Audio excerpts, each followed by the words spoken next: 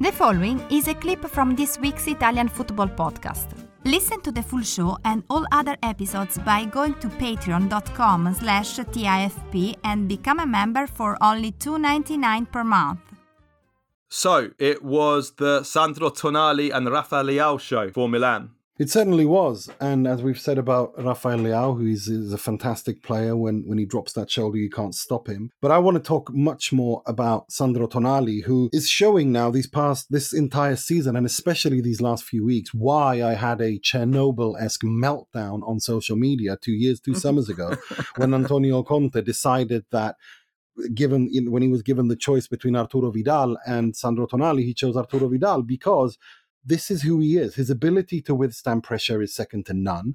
His ability to win the ball high up the pitch, as I mentioned, the absorbed pressure is fantastic. His intelligence, he's got a good shot on him.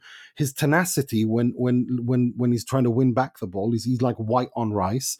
He's a complete modern midfielder, and he's becoming the symbol of this Scudetto that I expect Milan to win. He's their almost Scudetto, and he will be the focal point and the captain of this team probably within a couple of years for a generation to come. Juventus versus Inter Coppa Italia final. Obviously, everyone is talking about Paulo Dybala. It looks like he's probably going to join Inter. The big question is he a traitor? Yes, I guess he is. We're talking about a symbolic player for Juve that's been there for many years. But I kind of understand why he's doing it. The issue with Dybala is he just doesn't have many offers. And it's been like this. Juventus have tried to sell him, I can say this on record, every single summer since 2019. The interest in the offers generally just haven't been there. And even as he's a free transfer, there isn't any offers for him. The Premier League, it's lukewarm, the interest. Dortmund are interested, but in Italy, it's only Inter. And Dybala is in a situation where he only wants to play in Italy or Spain. So it's either move to a country where he's going to be unhappy, his family is going to be unhappy, or he joins Inter. So I kind of understand why he may move to Inter.